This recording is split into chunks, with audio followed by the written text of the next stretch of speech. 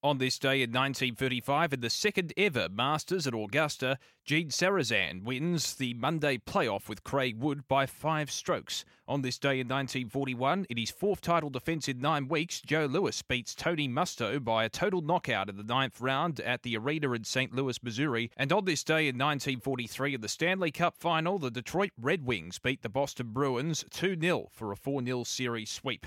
As we celebrate this day for Tobin Brothers Funerals, celebrating lives.